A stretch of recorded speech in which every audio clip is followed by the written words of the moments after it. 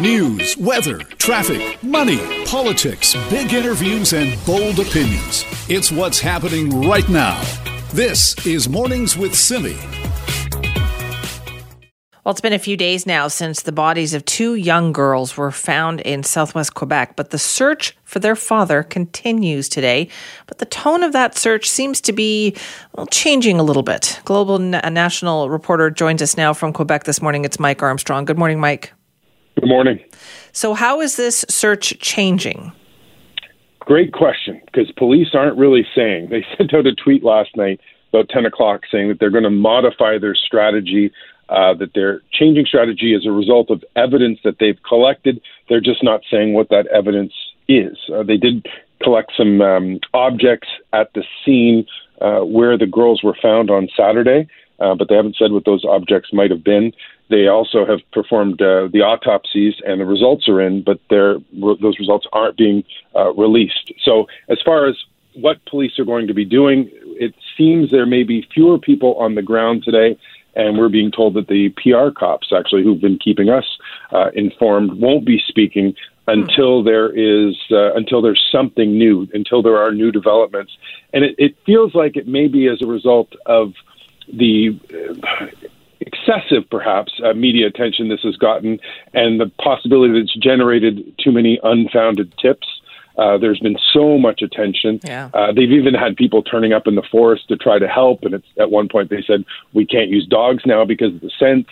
And it's also sort of become upsetting to people who live in the area who are quite nervous, legitimately, with the possibility that there's a murderer on the loose in the area. Yeah, I noticed that this story is actually splashed all over the British tabloids too, which I thought was interesting. How intense has the search been, Mike?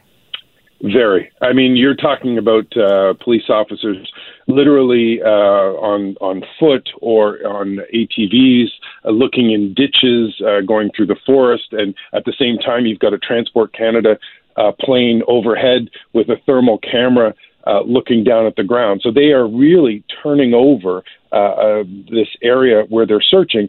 They originally had been looking in a 15 square kilometer area, and they had sort of cordoned it off and were trying to make sure that nobody escaped from that area. They expanded that yesterday to 50 square kilometers, but we really don't know anything. I mean, Martin Carpentier at this point could be on the run. He could be hiding. He could even be dead. And he might not be inside that perimeter. I was speaking to a survival expert yesterday who said, you know what, there's a motivation when you're trying to evade police and a stress that does allow you to push your body harder than you might have been able to normally. And so there's a chance that he is outside that perimeter. He's gotten further than police thought. It could be as simple as him finding a bicycle or something and having made his way outside the perimeter, and maybe that's why police can't find him. I understand that the mother also kind of spoke publicly, sort of, in the last couple of days. It was heartbreaking. Yeah. Police announced Monday afternoon that the mother would make a statement. She, on Monday afternoon, about 3:30, I guess, walked up, flanked by friends and family, her face absolutely gutted with pain.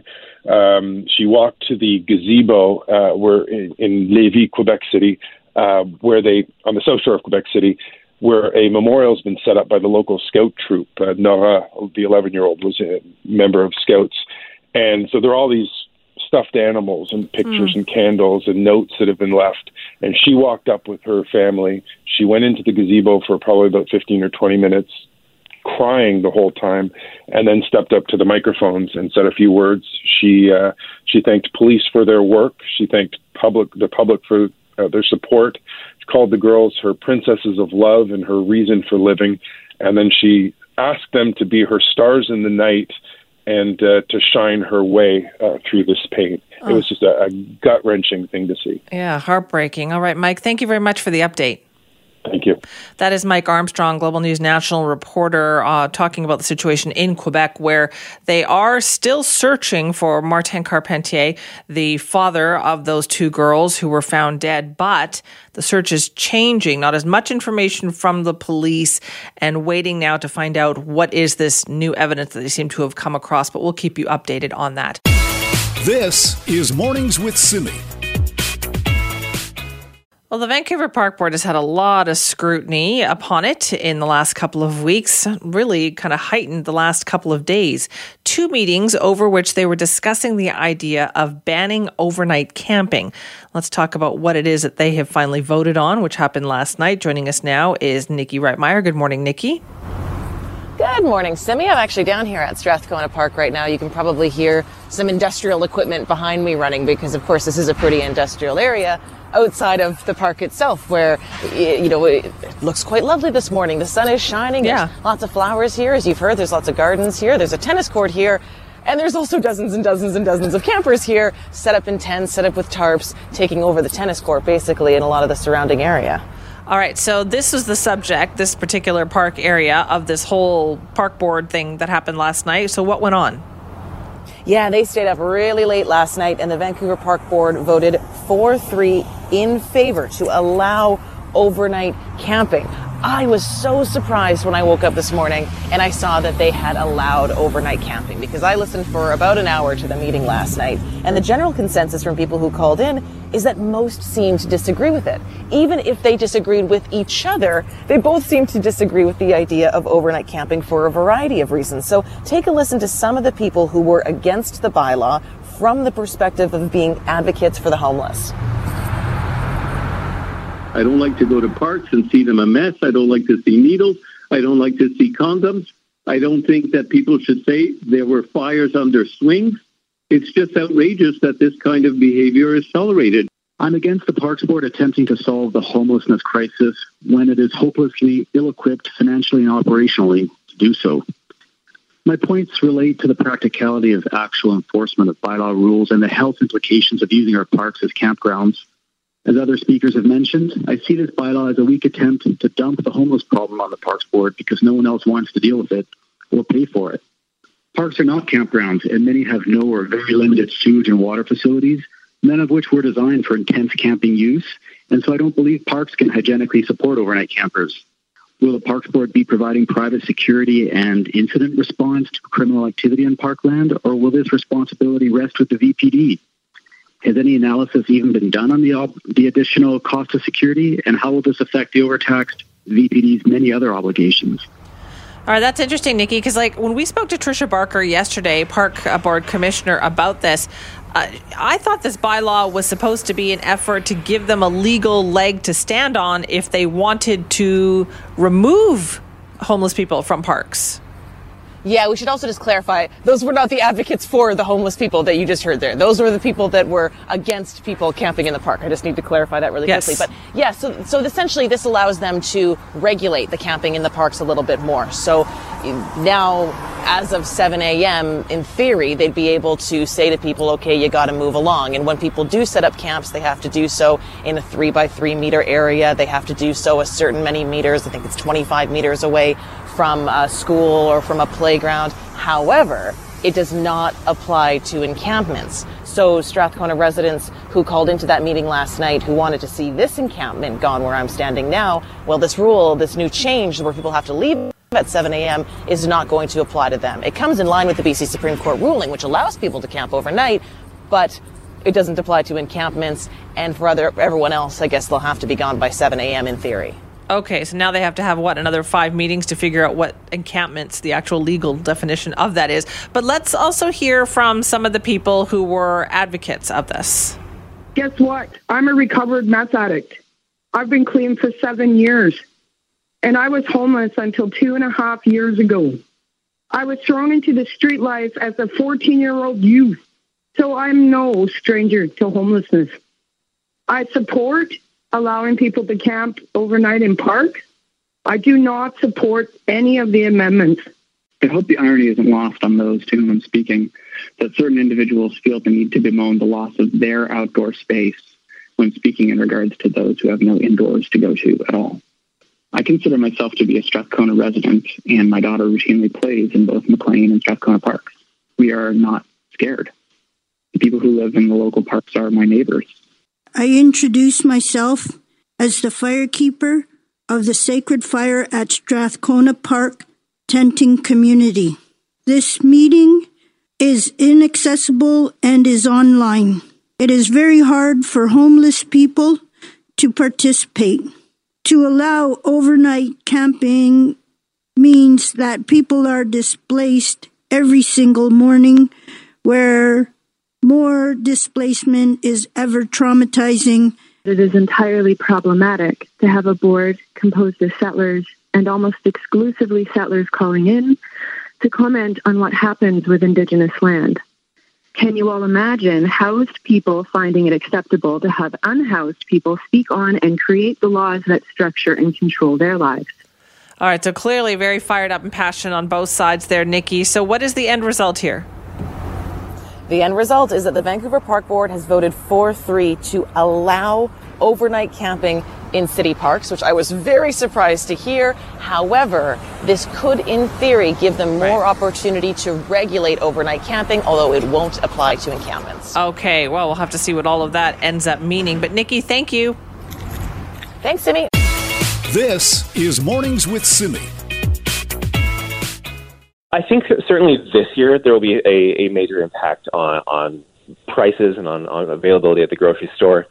Again, we're about 3,800 workers short at the beginning of the season. Now, that was University of Calgary researcher Robert Falconer. He talked to us yesterday morning, and we were discussing the issue of higher prices at the grocery store that might result because of a shortage of temporary foreign workers due to the whole COVID-19 pandemic situation.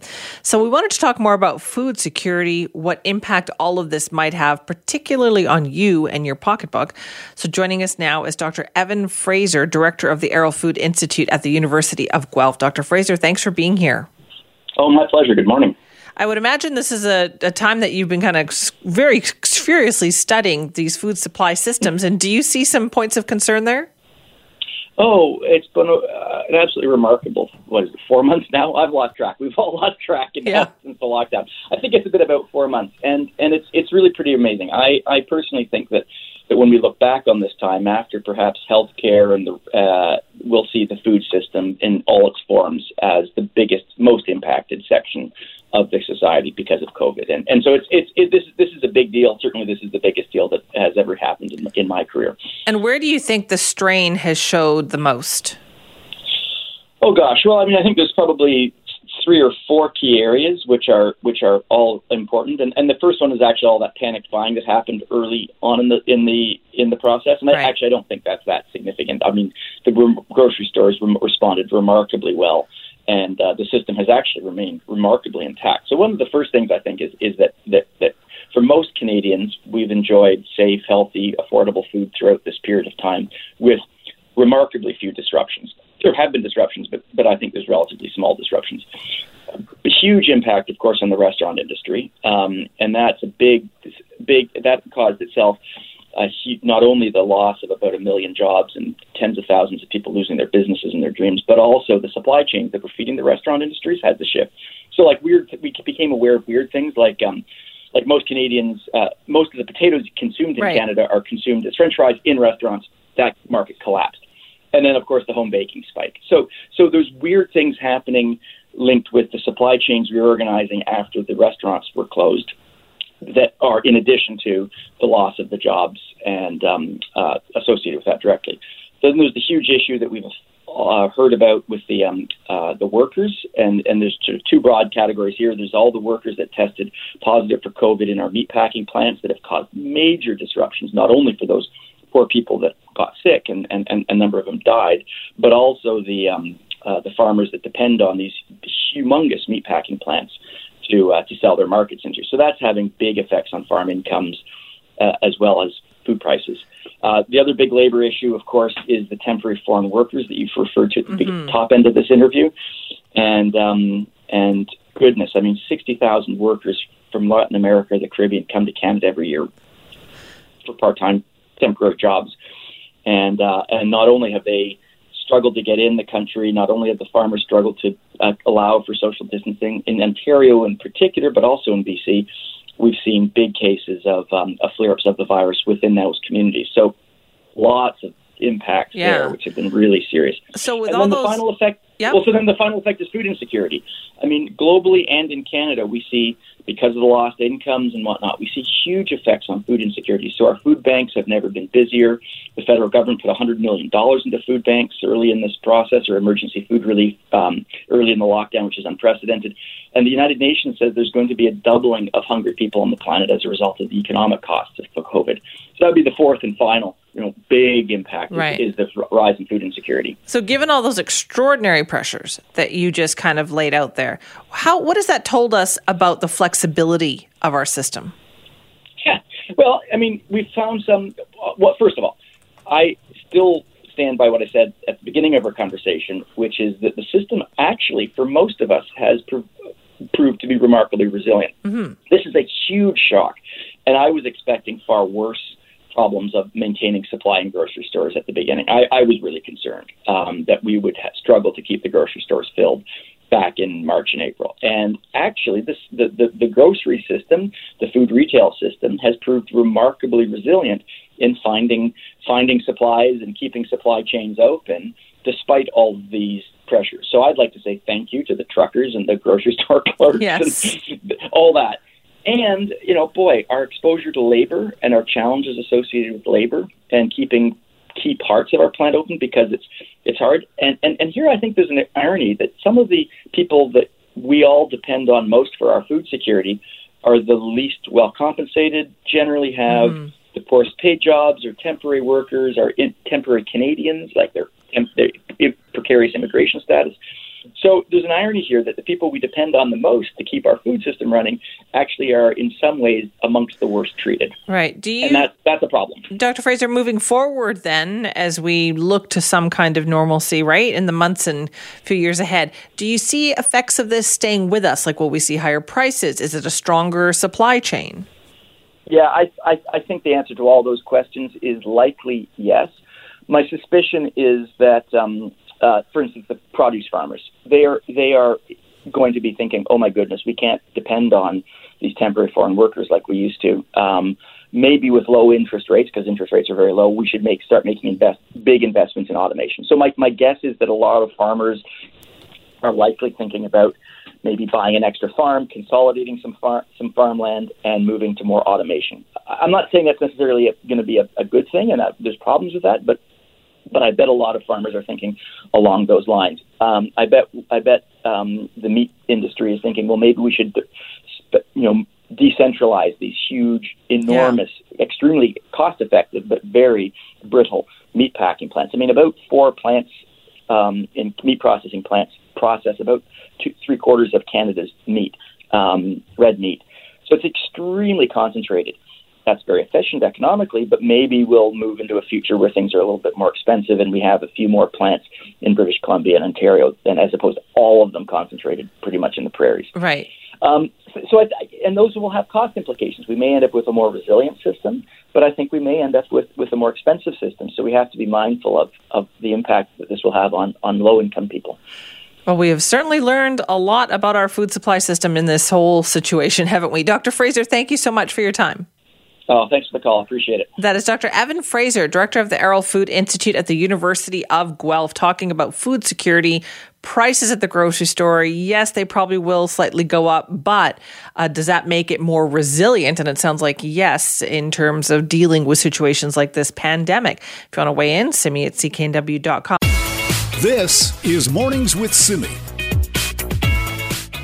So we are hearing this morning that the Canada-U.S. border is going to remain closed for land crossings for another 30 days. Now, that's according to reporting first by Reuters and confirmed by the CBC. Meanwhile, a new poll from Ipsos Public Affairs shows that Canadians support that border closure, and they are concerned that if we do see a second wave of COVID-19 developing, they want to see a fast reaction to that. That would include a potential shutdown. For more on this polling, we're joined now by Daryl Bricker, who is the CEO of Ipsos Public Affairs. Good morning, Daryl. Morning, Simi. From the polling that you guys have done, it sure sounds like Canadians are very engaged and concerned about Canada's approach to COVID-19. Yeah, particularly when they look at our neighbors to the south of the border. So what they see is the absolute worst that can happen is what they're seeing on the nightly news about the United States. They compare and contrast that to what they see in their their home province or their home community, their home city, and they think we're in a much better position, so they don't want that to come here. And the reason that they believe we're not in that situation is because of the approach the governments took very early in Canada to shut things down to prevent the spread of the disease.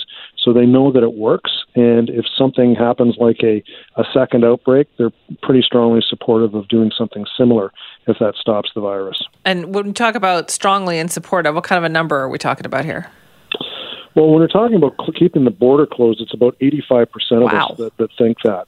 Yeah, and you know, we very seldom get situations in which 85% of Canadians agree to anything. Yeah. You know, even the color of the sky or anything of that nature. And we've been seeing numbers like this on just about everything that we ask about COVID. So the alignment between Canadian public opinion and what the Canadian governments are doing at all levels is the strongest I've ever seen on anything. Interesting. Okay, and what about, how do we feel about the idea of another shutdown if we do get a second wave? Well, 83% of us think that would be the way to go. Now, what that exactly means, a little difficult to say. I don't think that people on the public health side would be contemplating a general shutdown unless there's a really major outbreak. It's probably going to be something more specific than what we've seen in the past, because people have learned a lot over the space of the last several months. But the range of ability to act, given that level of public opinion, is obviously very strong. Right. And also, it looks like from your numbers here that the idea of traveling to the United States for any reason is not very popular. No. Too risky to travel to the U.S. this year, 93%. And as I said before, you don't get those kind of numbers on just about anything. Now, the thrill seekers, by the way, in case you're wondering, are younger men. They're people who, on all of these questions, are a bit lower, but still, the strong majority of even younger men are saying, no, it's probably not the time. Okay, but these are numbers, Daryl, though. Like, you're right. When we talk about polling, it's rare to see numbers this high on any subject. Yeah, and normally what I'd be talking to you is about the difference between, say, for example, British Columbia and Ontario, or Ontario and Quebec, and there's really not a lot of variation. The only places that you do see some variation are between rural areas and in urban areas, but even then it's a question of intensity, not in terms of overall level of support. So people who are living in places where they're less likely to come into contact with others probably have a bit of a different point of view, but in terms of their overall perspective, they have a strong point of view as well. Now, when it comes to wearing masks, this is an issue that has been quite contentious south of the border and in some other countries. How do Canadians feel about it? Well, they think, first of all, that in the 80s, again, that masks work. But secondly, we're already doing it. 71% of us say that we wear masks whenever we go into public places. In fact, 41% of us put on a mask before we even leave the house in any circumstance. And the reason is because 82% of us, sorry to throw so many percents at you, but 82% of us, again, incredibly strong numbers, think that masks work. I think where the public health officials have kind of got this a bit wrong is that they're focusing on whether or not that masks actually prevent the spread of the disease. That view is over in the minds of the public. They believe that it does. But more importantly, what they see a mask as is a symbol of somebody taking safety seriously. Right. So that's why they support wearing the mask. They're doing it themselves, but they're looking at other people. And if you're wearing a mask, they assume that you're probably doing the other things that are associated with safety as well, if you make that type of commitment. So masks are almost like a badge of approval for somebody to being safe to go close to. Daryl, it's remarkable in this whole situation that, I'm sure you guys are going to be writing books about this, and social scientists will be, the kind of collective agreement that so many Canadians have come to on the issues of this pandemic. Yeah, they really have. But the other thing, Simi, is the subtlety of it.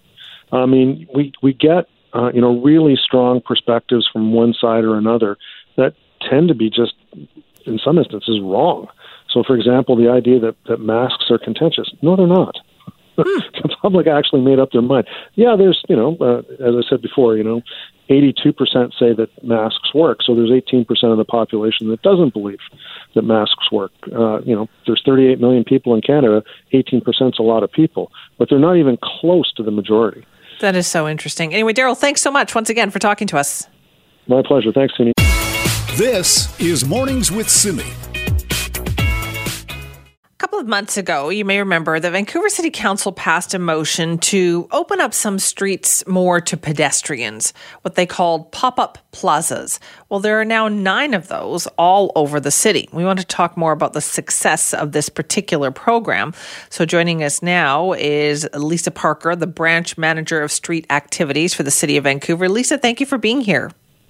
Thank you. Good morning. I'm pleased to be here. Thanks for having me. How popular do you think these pop-up plazas have become? So the initial feedback has actually been overwhelmingly positive. So we're hearing different feedback from both the businesses and the residents that are the pop-up plazas are in the neighborhoods of.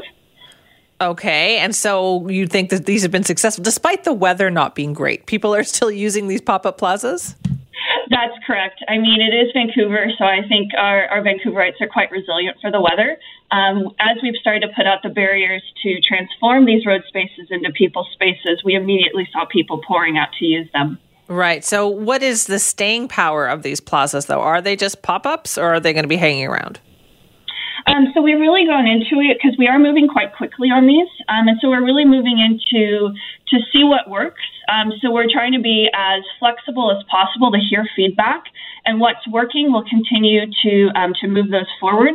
We're not going into any of these saying that they're permanent or any sort of preconceived notions around how long they can stay. We're really looking to see what we continue to hear good feedback on. We'll continue to work on those. Okay, so as long as people like them and people use them, they're going to hang around.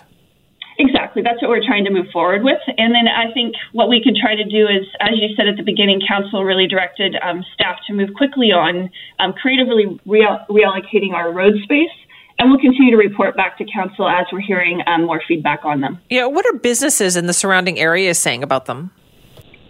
So we've really approached this in I would say, a reactionary state. So we are creating these spaces where there is interest and request. So we're not picking a location, if that makes sense, and bringing that forward for the businesses to have to respond to. These have actually been initiated by the businesses or the BIAs. So with that, we've really been focusing where there is interest. And so we're hearing very positive feedback around the businesses as well as the neighborhoods as a whole. Okay, so what is the potential for seeing more of these? So we are continuing to move forward, and we do have a few more coming. As you said, we do have 9 in place. And we are continuing to work on some with some work coming this coming week and next week on Robson Street in particular, and then continue to work on Davie on Davie Street, and we do have some coming in the following weeks on South Granville as well. Has this kind of informed future decisions as well, Lisa? Like, this is a new approach, right? Everybody had to kind of scramble to deal with the pandemic and the shutdown. What do you think this will change moving forward and how the city approaches these things? I'd say there's a few opportunities for that. One is how we actually approach engagement on things. Typically, we do try to have a lot of discussions prior to really testing anything like this. And I think that's the key word moving forward, is that this is a way to test spaces and allow to see how people actually do respond.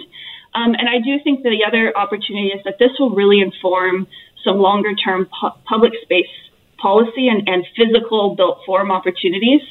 I think Vancouver as a whole, we really do value public space, but if there is a chance to see a positive out of everything really terrible coming from the pandemic, it is a chance to see the role of public space as a way to support people walking, cycling, and really an opportunity to value and to measure the social connections that happen within our public space. Does it also show how quickly we can be creative, like we can actually make things happen? Yeah, that's a great point. So really, our efficiency for rolling these out has really been quite something that we've worked really hard, very quickly on. And it's something that I think we can really move forward with, is efficiency around our processes. Okay, so for now, if you're enjoying them, keep on enjoying them. Yes, exactly. And I just want to stress that we recognize we're doing things quickly. So evaluation is going to be a really critical part of this. So we are monitoring these spaces to at least see how people are using them and what are the tweaks that we can do to adjust those. And we are welcoming public feedback throughout this. Okay, and how can people give that feedback? We do have an online survey, which is live now. And, and we are we do put out signs that have a general email, so we can actually collect feedback that way as well, or through the businesses as they're hearing feedback from the users. We're collecting that from the partnering businesses as well. All right, Lisa, thank you very much for your time. Great. Thank you. Have a good day. That's Lisa Parker, the branch manager of street activities for Vancouver City Council, dealing with this issue of pop-up plazas. We've got about 9 of them now in the city of Vancouver. And remember, this is the areas that they kind of closed off, made it more pedestrian friendly, just a spontaneous place for people to gather, sit, just more outdoor space when we really needed that.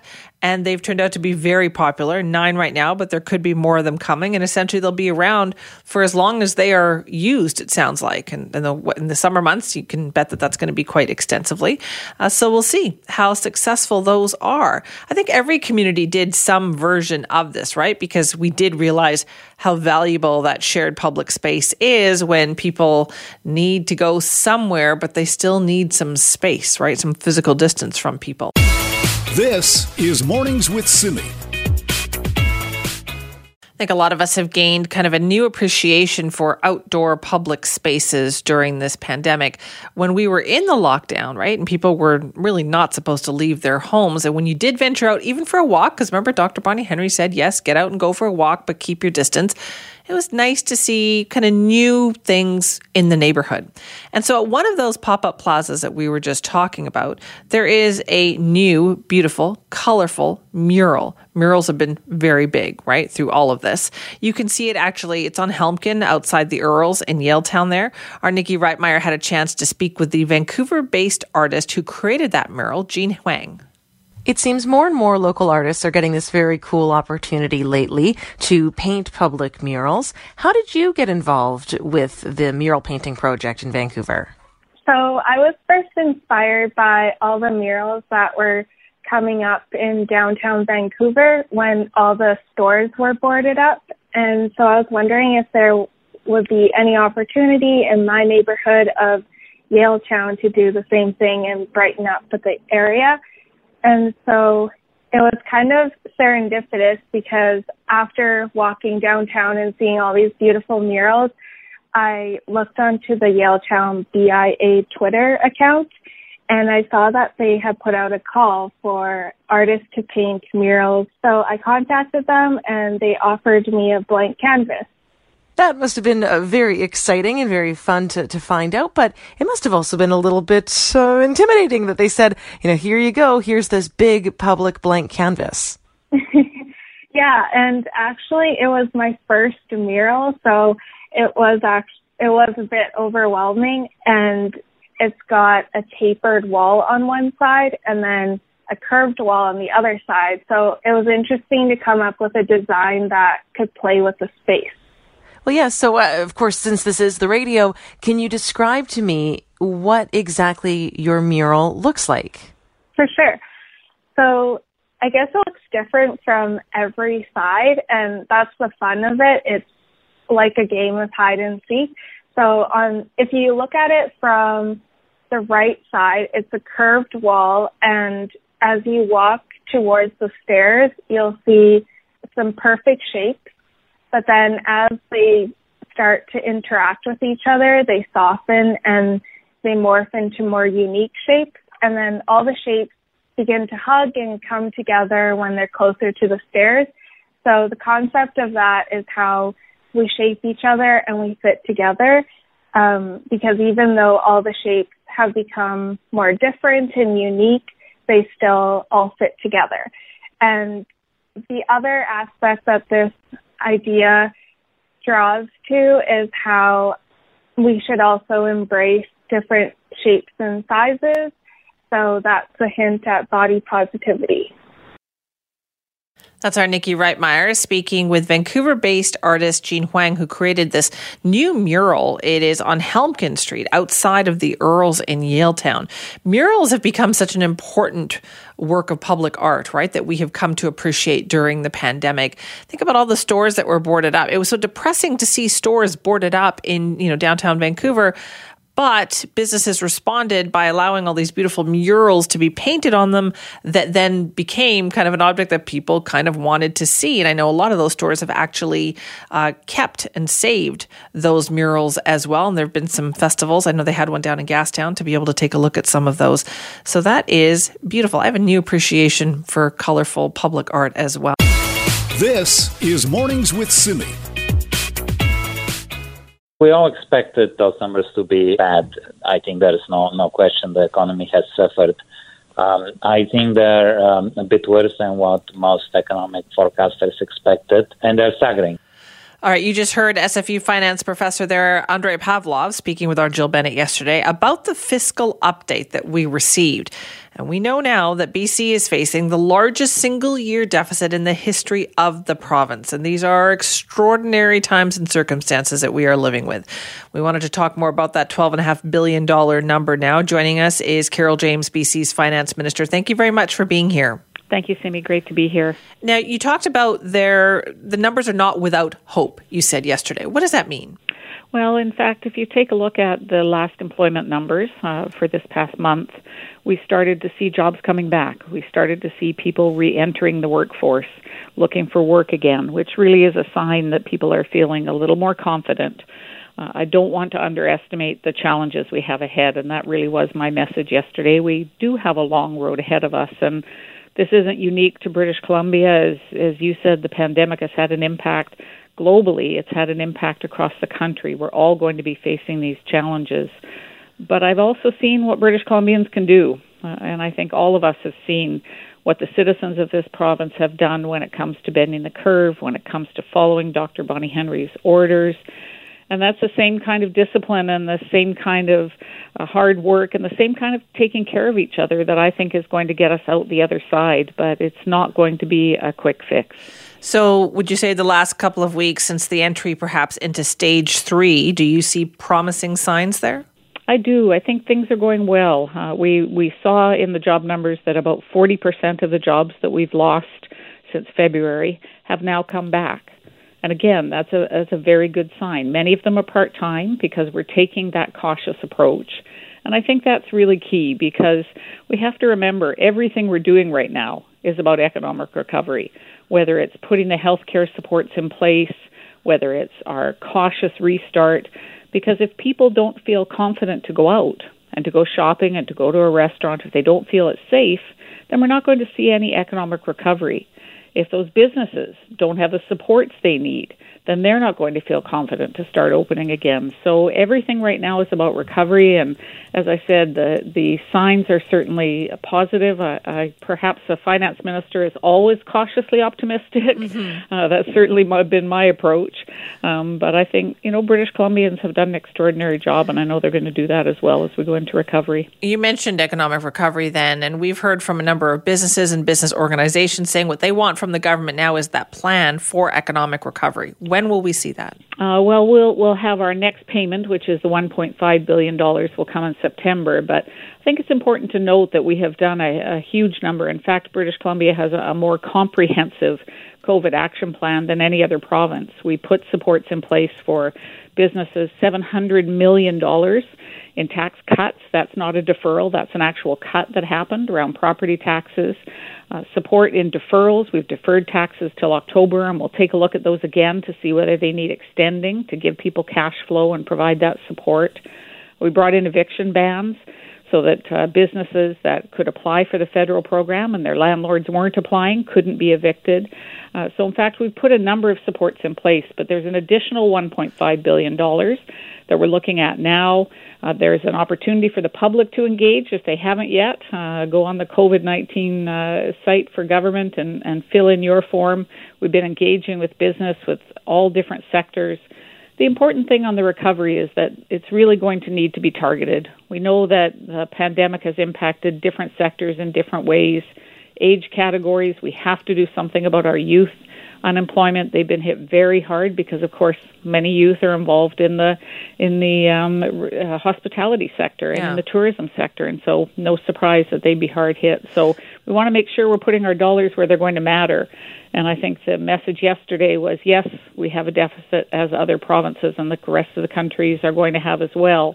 but we also want to make sure that we put the supports in place for people and businesses, because that's going to help us with economic recovery more than anything else. Can the tourism industry expect more supports then in the weeks and months ahead? I mean, we're hearing from, just one example, Pan Pacific hotel workers who say they need the government's help because they're being essentially losing their jobs. It's a really tough time, no question, for the tourism sector. That's one of the hardest hit areas. We have provided money to the regional tourism associations to be able to begin advertising. I've been really heartened to see the number of British Columbians who are taking vacations in the province.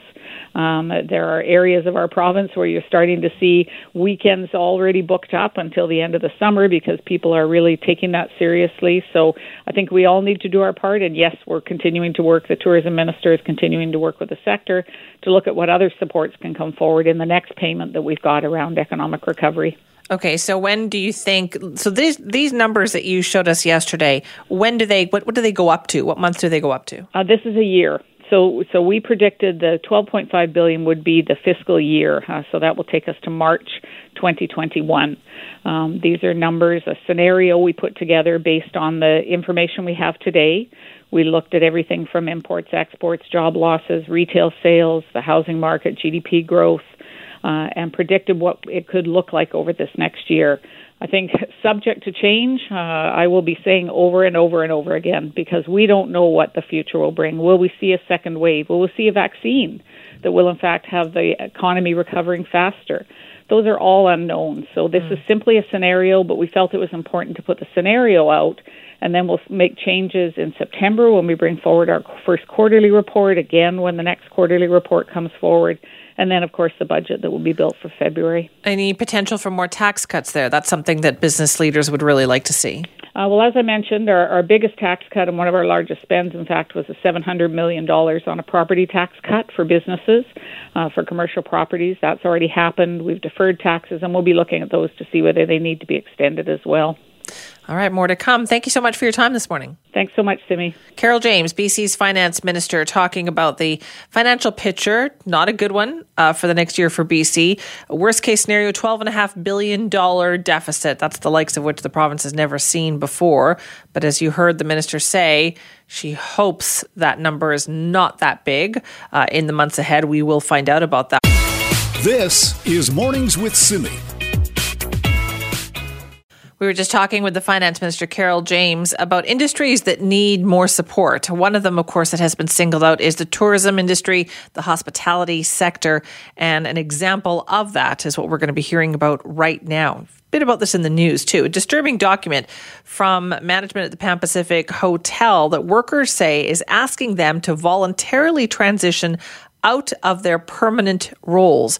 We're going to talk more about that now. Robert Demand is with us, Unite Here Local 40's Executive Director. Robert, thank you for being here. My pleasure. So what is going on here? Well, we've been approached by workers at the Pan Pacific, and what they have been asked, and yesterday was the deadline, was to sign a letter that signs away your full-time or your part-time job, signs away 20 years of severance to become a casual worker or be fired. This is really outrageous. Okay. But what's the situation like at the hotel right now? Are there guests? What's going on? There's definitely a crisis, and not just at the Pan Pacific, but across the province. And tourism is suffering. There's about 20% occupancy is what we're hearing and seeing in hotels all across BC. 50,000 workers are at risk right now of not having the right to return to work, as that's what they're faced with. Right. And what we're seeing employers do, and this is just an outrageous example of a hotel employer taking advantage of the pandemic to strip away hotel workers' rights. So what do you think needs to happen here then? Like, who should step in? Well, we definitely think that the province needs to step in. And what we want to know is this what the province and the tourism minister, Lisa Bear, have in mind when they say they expect employers to work with their laid-off employees? You know, the province must take responsibility for protecting workers laid off due to COVID. Otherwise, tens of thousands of workers face having their rights stripped away and being fired in this industry. So given that this has gone public now, what's been the reaction since then?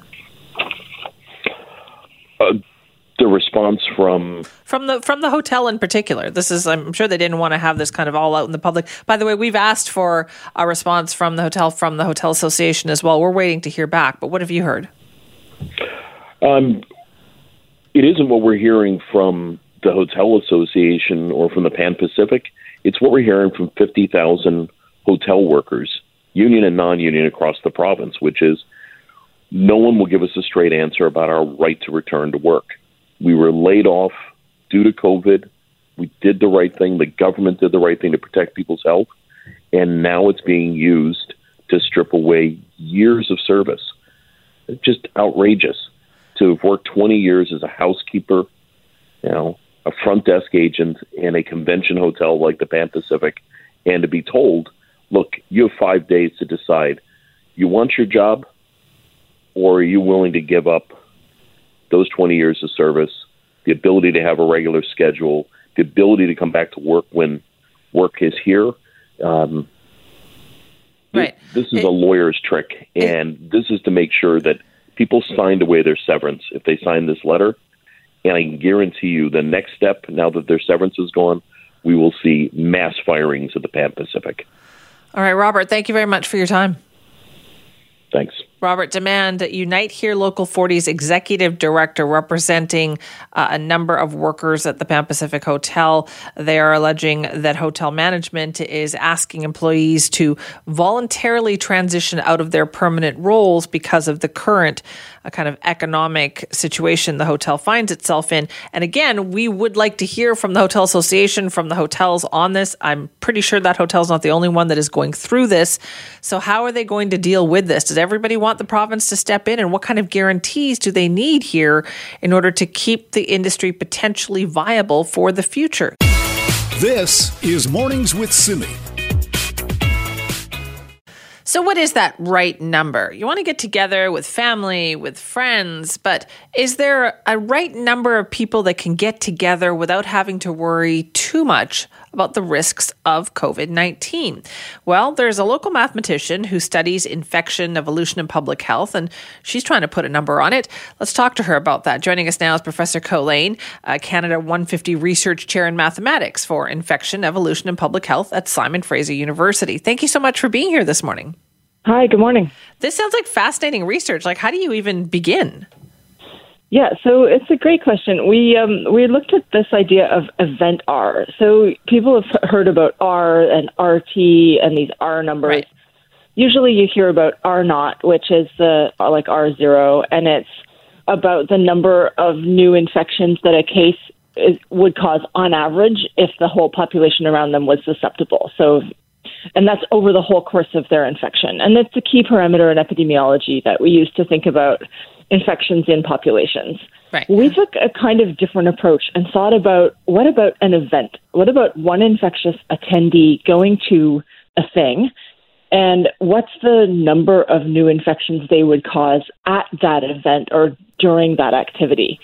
So we looked at reported outbreaks and started digging into what that number might be and also why and how to control it. Okay, so what are the parameters then? I'm assuming no social distancing, everybody just behaving as they would have, say, 6 months ago. Right. So in the reported outbreaks, there was some distancing. There was a birthday party in Texas, for example, where they said, yeah, we had some distancing, but then they were also in a photo with, everybody shoulder to shoulder. Yeah. So you're thinking, okay, maybe inconsistent. And then some of them were really before we knew much about COVID. So, they were probably just restaurants or parties or bars as normal. So we weren't sure exactly.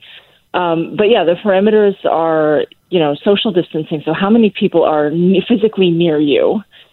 And then the other one is transmission, and we're kind of thinking masks, but like all the ways to try to prevent physical transmission, like masks and hand hygiene. And you see those plexiglass barriers everywhere, and you see people have to walk on two different sides of the outside pathway, which not much advantage there, by the way. So all of those kind of physical things. And then the third is just I guess there's like the third/fourth is how long are you there for and how much mixing? Like, are you talking to the same bubble of 5 people at that whole event, or are you every 5 minutes you're moving to a new bubble, like a cocktail party kind of thing? Because that will just change how many people in total you contact. So when you put all that into consideration, then what did you come up with? So we found out that there are different interventions will work better in different settings. So if, let's imagine you're thinking about something like speed dating, and you're going to talk to 10 people for 1 minute or one person for 10 minutes, let's say. Actually, those work out on average about the same because the time is so short, and 1 minute is obviously 10 times less than 10 minutes. And if everything's linear, then you have a pretty low number of expected infections from those 10-minute interactions, and it's the same if it's 1 minute or for 10 people or 10 minutes for one person. Right. Okay. So the less you interact with people at a party will determine your risk factor. Well, so if it's really short interactions in a low transmission setting, so like walking by those hikers on the path. On the other hand, if you're at the choir rehearsal, there was a choir outbreak where almost everybody got infected with COVID. It would be much better to have 6 mini choirs of 10 people versus one big choir of 60 people, because that one infection is contained to their bubble. Okay. And so the reason that makes a difference is just how long the event is and how intense the transmission is at the event. Whether it's bubbles or masks or distancing or whatever that will do best depends on what kind of transmission and event you're having. Okay, so from what I'm hearing here then, Carolyn, is it is really about you can talk to people, but just if you limit and are careful, your risk is that much better. Yeah, so I think one of our messages is that one of them is, stay away from the crowded, loud indoor settings where people are talking a lot and obviously singing. Choirs are probably out for now, sadly. So that's one of the things. Mm-hmm. And if you must do those events for a long period of time, like we're thinking the kind of meat packing maybe, or the choirs, then it's much better to do them in small groups and keep the small groups really strictly separate. Okay, fascinating stuff. Caroline, thank you so much for joining us. Sure, no problem.